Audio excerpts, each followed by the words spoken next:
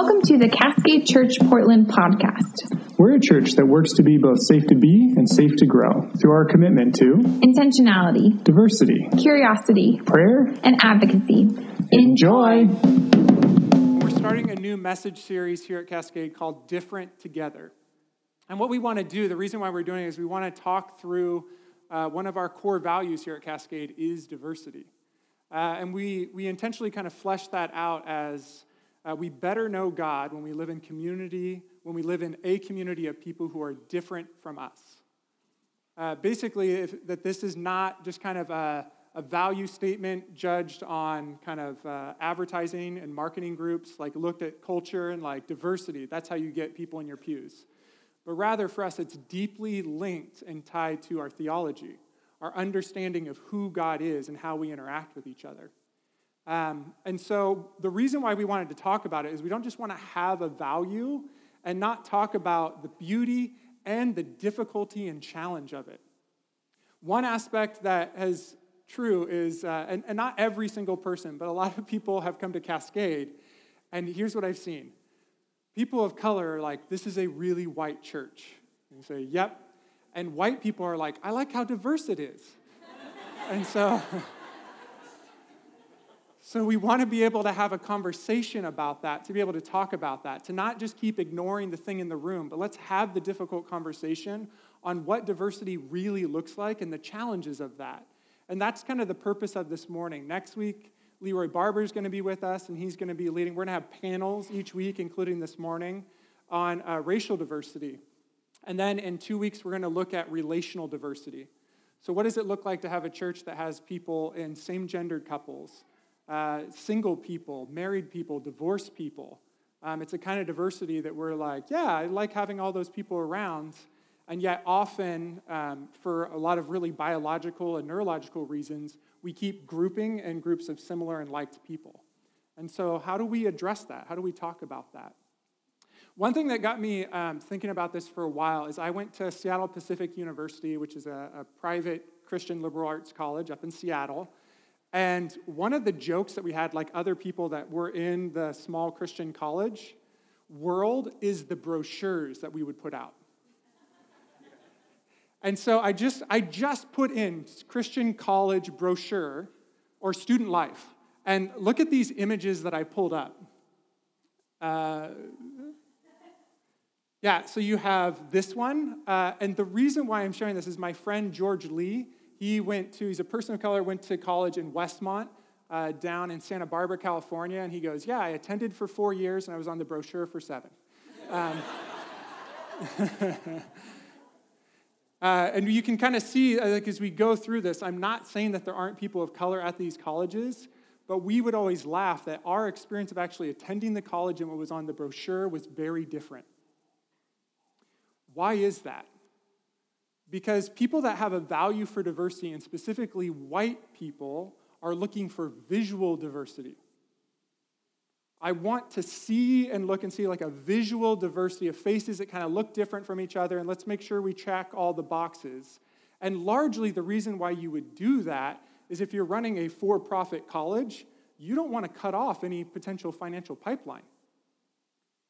That's kind of the most cynical view of the whole thing. There are some colleges that are trying to lead into that, but one of the things that we are trying to address here at Cascade is if you're not putting people that are in the margins of your community in leadership, then your value for diversity is hollow.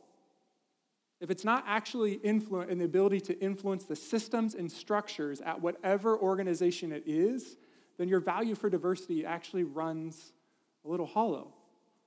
And I don't say this. I know that there's a lot of churches and organizations that have this posture to be like, hey, we're talking about it, so you can't question us. We're nailing it.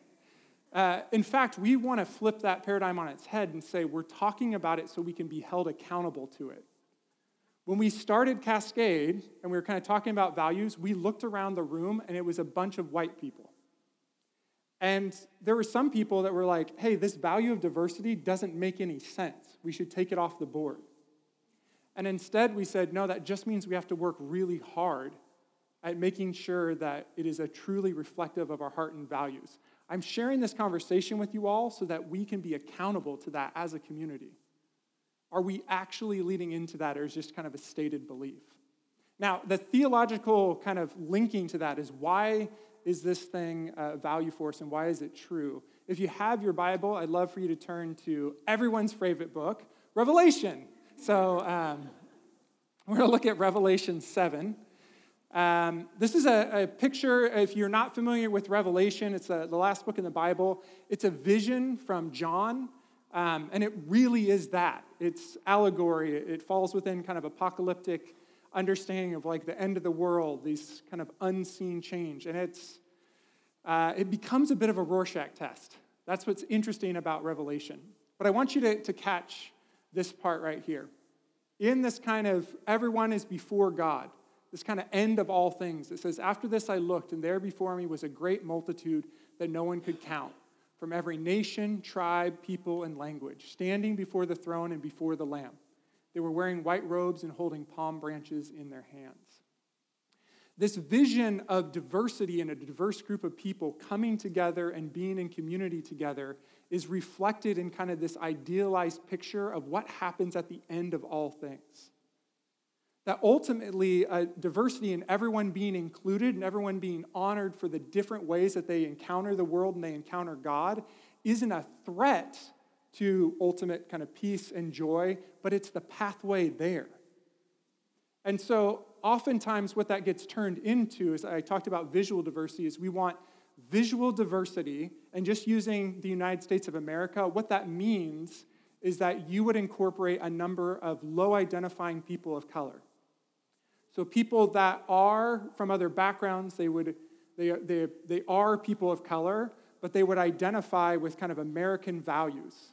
And a number of people would put that as like trying their best to code white culture. And usually this is the kind of diversity that white progressives do really well. But you're still norming one particular culture and experience.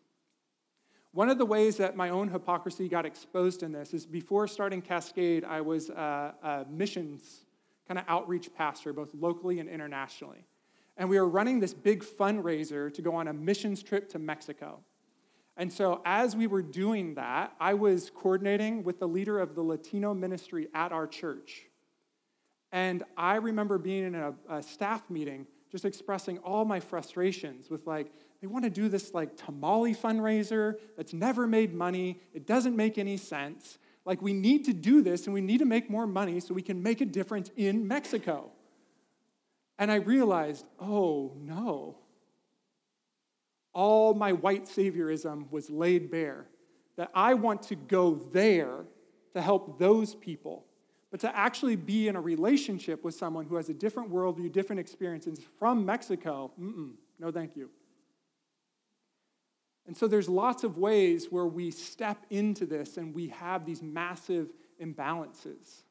When we're allowed to let people truly lead and truly speak their experience and not trying to norm it to one experience, homogenize it, like let's just make it one thing that we can all agree on, but allow the diversity to come to light, now it gets interesting.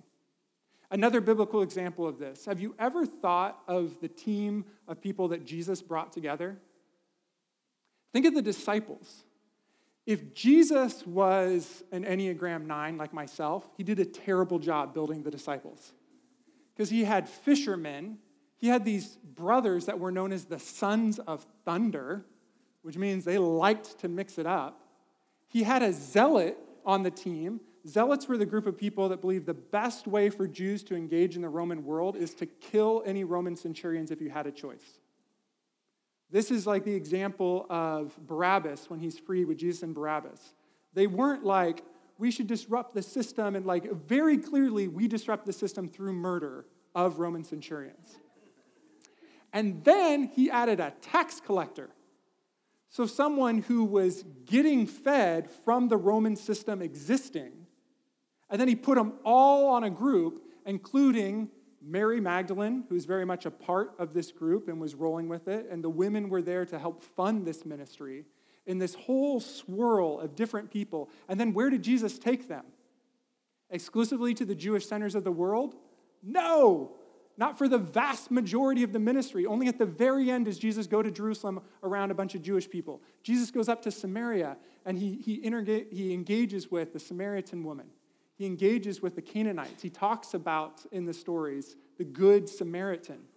Jesus is intentionally getting them into diverse communities to see what experience is there. Why? When we put ourselves in diverse places and we hear other people's experiences and stories, we understand more about the God who's responsible for the diversity of this world. It's not that you can't know God if you're not in diverse communities. It's just your knowledge of God is very narrow, and God tends to look a lot like you. And when you intentionally put yourself in diverse spaces, God gets bigger.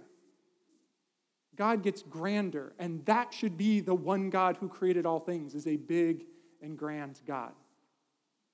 A couple of thoughts we want to go to, and then I want to make sure that we get to our panel of wonderful folks. A couple of thoughts for us as a community. The first is that if you're comfortable every week here, someone else isn't. So when we think about our structure, diversity means discomfort. Not as it might happen, but it actively will happen. And in fact, there might be something wrong if you're always comfortable.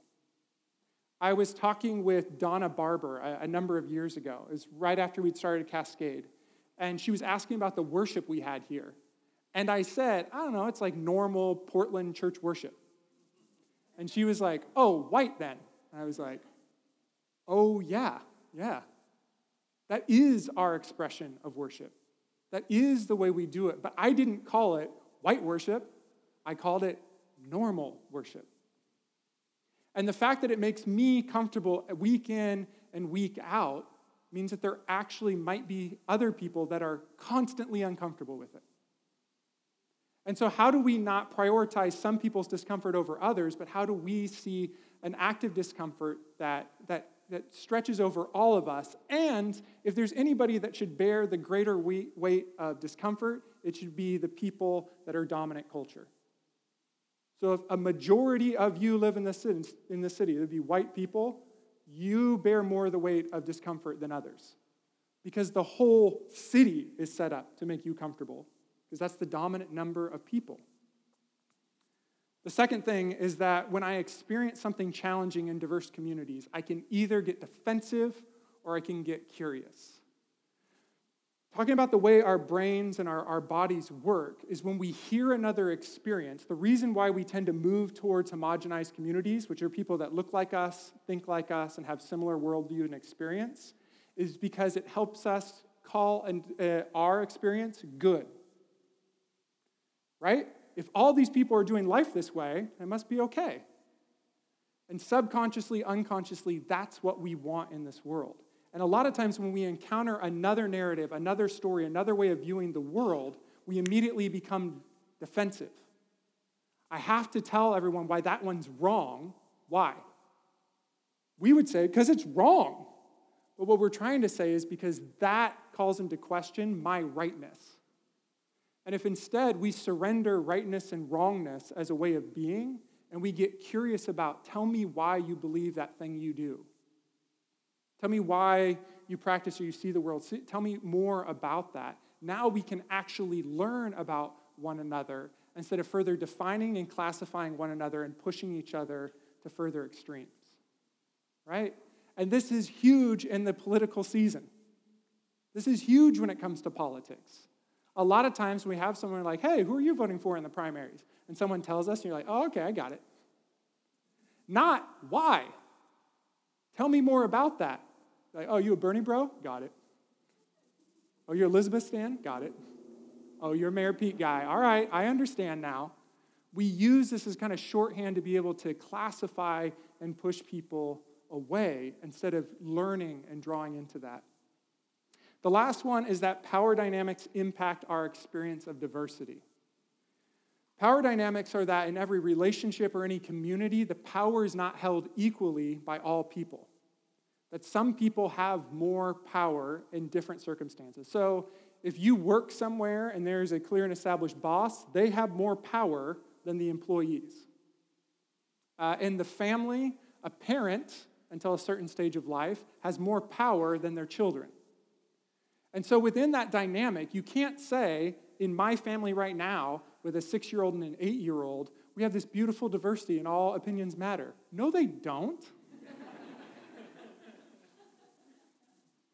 And we don't want to extend this, but I'm clearly in charge. I clearly have more power than my children. So to pretend and go to them and say, like, hey, your vote matters as much as my vote is dishonest and insulting. And instead to say, hey, daddy's in charge of this part of this relationship, but I want to hear what you see and what you understand of the world so we can make these decisions, that is more honoring to what's going on. And so again, how do we name the thing in the room that a value for diversity in this room, predominantly white people, serves white people way more than it does people of color? It serves white people way more to be associated with a diverse church than it serves people of color to not have an experience on a Sunday morning of safety and seenness. And so you have to be aware of that. You have to name that and acknowledge that.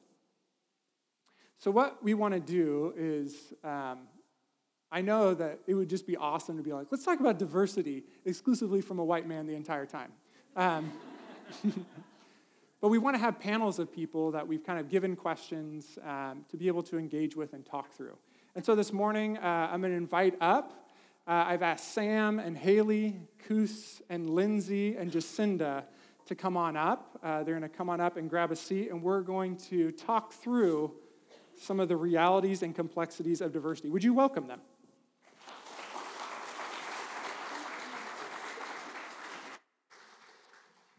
Choose wisely. No seats. There you go. So we know who's who, and Sam, I'll start with you. We'll come down. Would you mind kind of introduce yourself, say your name, and maybe how long you've been coming to Cascade, or yeah. Let's do that. My name is Sam. My pronouns are he, him, his, and we've been here since October-ish. Yeah. Hi, I'm Haley. I'm Sam's wife. My pronouns are she, her, hers, and I've been here as long as he has. My name is Jacinda. I was trying to look at my roommate to determine how long we've been coming here, but I don't remember. A year. Yeah. I'm Lindsay, and I've been coming here for 3 years. I'm Koos. Been here for 3 years. Yeah. These are together. That's good. All right. So here, first question we have for you is that what have you learned from relationships with people that are different from you? I'll take the first question. For me, being raised in a very white Southern Baptist town in Oklahoma, diversity in relationship, I think, was kind of seen as an opportunity for evangelism, that there was always kind of like an underlying mission to being in relationships with people that were different than us. And having deconstructed that and come out of that, I found queerness through diversity in my relationships, because for so long we hear that story a lot where you feel so alone because you don't see any representation, or you're not friends with anybody that is like you. And so coming out of the church and then finding queer community and being around people I had never been around before, that gave me new life. That's where I found my transness. That's where I have learned so much about race and gender and sexual identities, and has allowed me a so much deeper well of empathy and honesty and authenticity in my relationships. I want to add a bit to what was said about I went to school in Tulsa, Oklahoma, and you're mentioning about the opportunity for evangelism. I went to a Christian college. I went to Oral Roberts University, if you didn't know. Originally from Indonesia. And even when I was there, attending a Christian college, a bunch of people were still trying to make sure that my Christianity is the same as theirs. So here's an example. I don't know how we got to talking about persecution. So I shared, in Indonesia, in 1998, there was a big riot. And there's this lady that was so scared, she hid in her closet, holding her Bible, and her house got burned down. So they found her with her Bible, died, right? This friend said, well, if she only trusted Jesus more, Jesus would have saved her. And it was quite a shock to me that that's what Christianity was for him. So something I was thinking about in the pews before we came up here was the whole element of what you look like and what you could assume about my story is wrong. I'm adopted, and I grew up in a white family. And my experience with that was mostly to code white and to feel pretty uncomfortable in rooms where people weren't white. And when my family, the actual diverse relationships unfolded with my sister dating Native American men, and kind of the cultural discomfort that came with some of those differences, and trying to understand that, and also understanding that individuals didn't represent whole cultures, but just trying to navigate that. And it was really messy, and really, we were all clumsy at it, still are.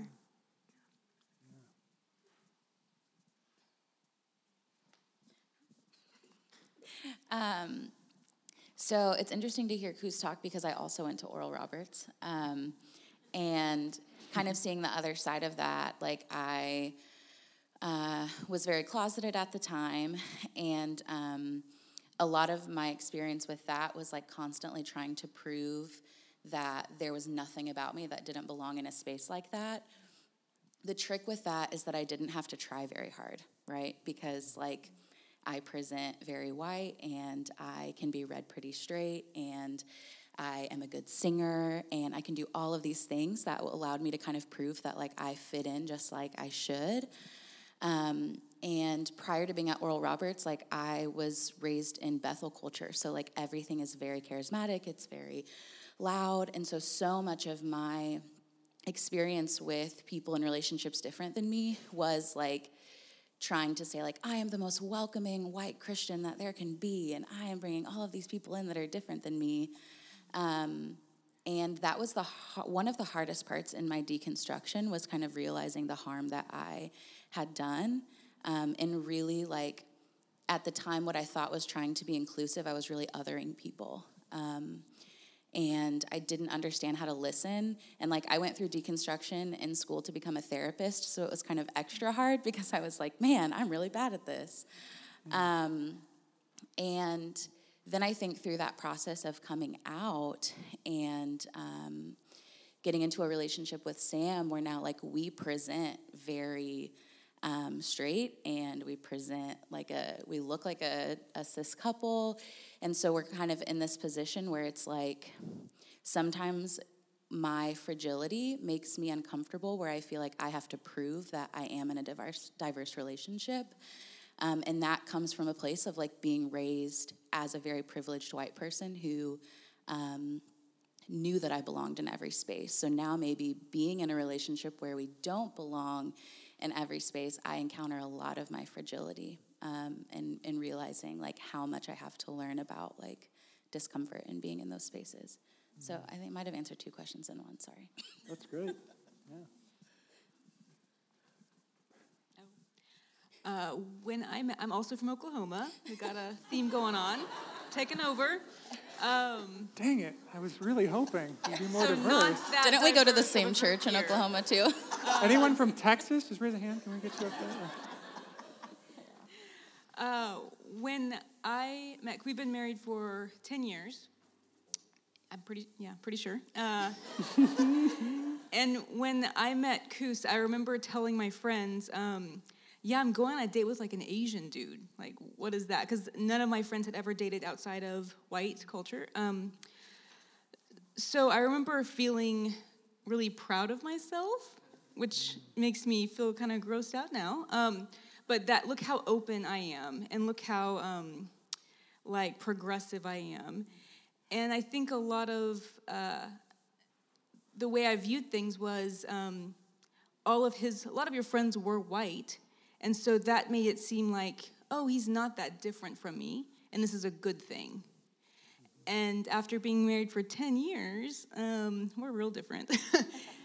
So our difference in how we were raised and our culture continues to pop up, especially as we're raising kids. And it's been really eye-opening and really, like you said, hard to recognize that, how much my ego needed to be safe and to be seen as a good person. I accept all people. I accept all races, ways of life, sexual identity, and to be like, oh, I do, if you cater to how I want to see that. So that was a really painful piece for me, and something I think I still really have a lot of work to do. Mm-hmm. So I wonder now, when you talk about kind of diversity and some of the difficulties of that and some of the benefits and how you see and stretch, how do you feel like it should look? Should it look different in Christian communities? And why or why not? Is there a difference as you're dealing that in Christian spaces?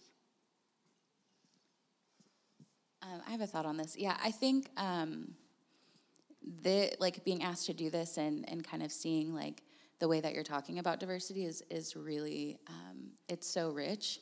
And when Sam and I were talking about these questions yesterday, that was kind of what we kept coming back to, is like in so many church spaces that I've been in, like diversity has been seen through like either one single lens or it hasn't been talked about at all. And the only people that were kind of aware of the lack of diversity in church spaces were people who were diverse.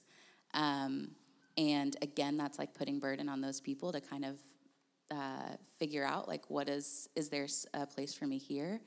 And so I feel like in Christian spaces, like the richest that it can look is if the conversations are happening and if people like me are uncomfortable.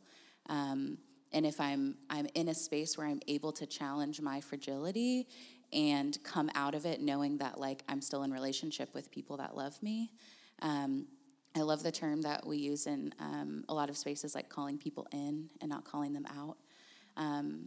And I think on like both sides of that, like in thinking through like sexual orientation and gender identity, you know, there are spaces that like we don't feel like we have a seat at the table, and then we still have to reckon with like we come in presenting with a lot of privilege. And so how do we engage in those conversations where our own wounds make us feel like we have a dog in the fight and we have a voice and we have to say like we've been kicked out of church, we've experienced this stuff, and looking at us now, we can walk into any church we want to, and we just don't have to be honest about who we are.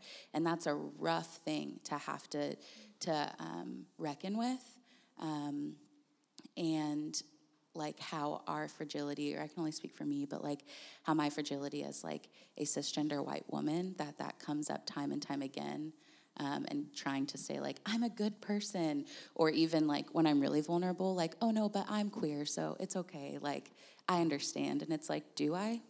Probably not as fully as I could. So I think in church spaces, that's like the most important, is that we're able to have those conversations and really go deep where it's uncomfortable. I would say when Kurt asked Koos to do this today, I was a little like, he's doing it because Koos is Asian. Because in the past, it's just true. In the past, Koos has been the face of diversity for all the churches we've been to.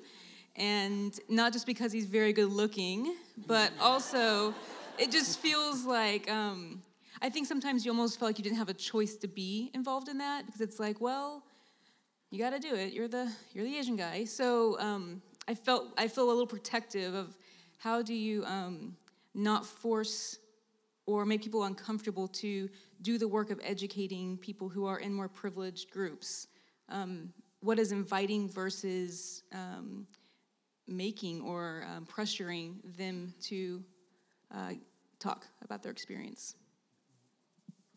Yeah, that's really interesting too, because I had a similar reaction, and I think I even asked my roommate. I was like, what should I talk about? I was like, I'm Asian, I'm a woman, I still struggle with the label of disabled. Like, I still wrestle with that, like, regularly, but that's also, I've been given opportunities to talk about that or been patted on the back for that.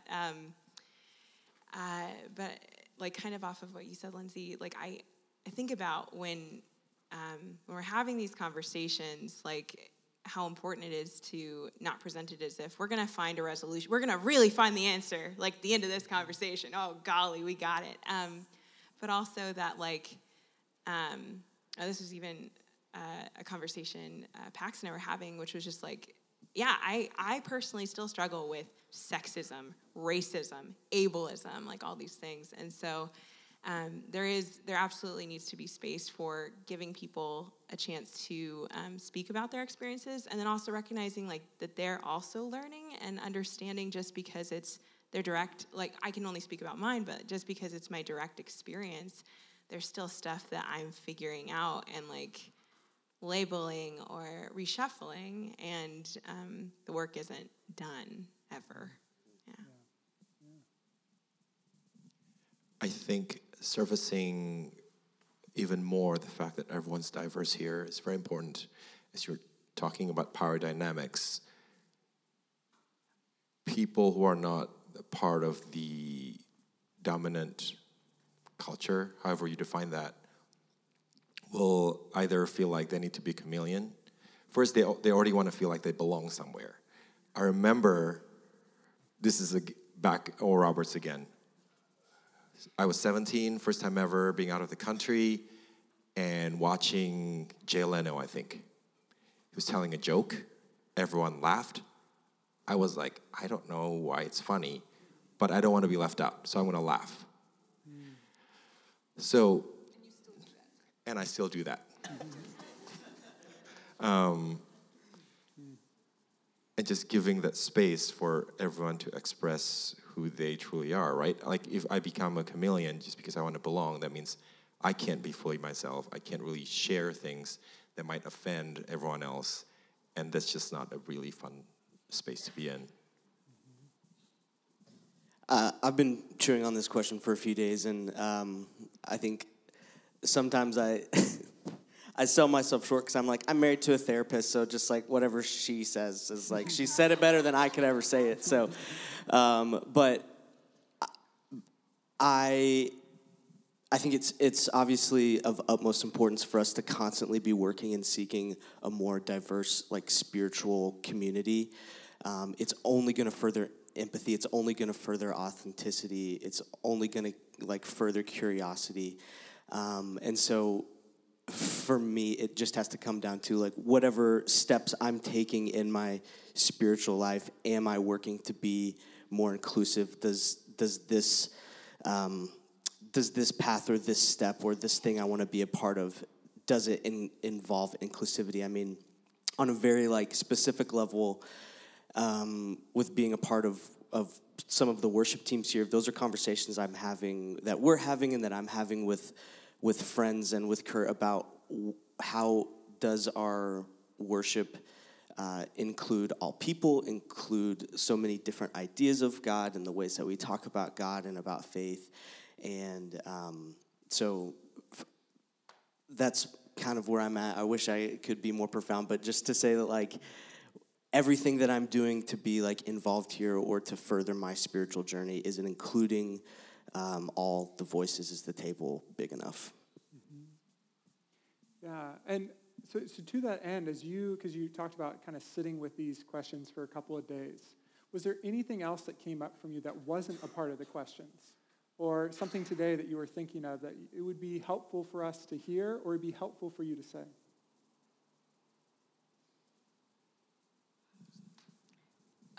Why would you ask me to be on the diversity panel came up for me. So I think knowing that everyone's voice is welcome, even if you're from a dominant culture, how you're experiencing and learning is important as well. Mm-hmm. Yeah.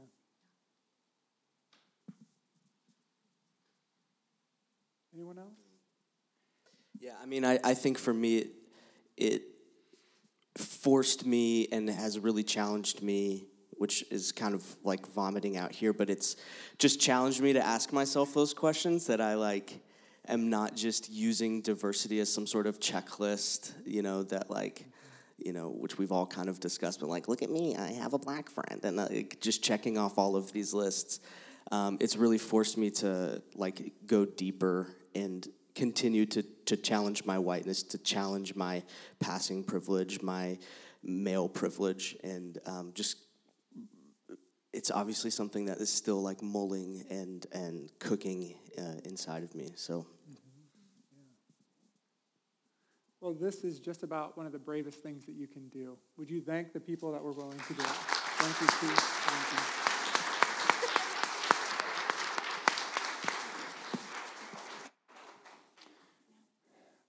And to that end, we want to consider this an opening of an ongoing conversation, not, well, we did it, we had our Sunday, but how do we continue leaning into uncomfortable places? One of the conversations we had early on is when we talked about this earlier at Cascade, we want to create a place that's both safe to be and safe to grow. And we received some, I think, helpful pushback into that, and like, well, you can't create safe places. You can only create brave places. Which is so true. And yet, we've stuck with safe to be, safe to grow, because oftentimes brave spaces puts an undue pressure on marginalized and oppressed people to be brave.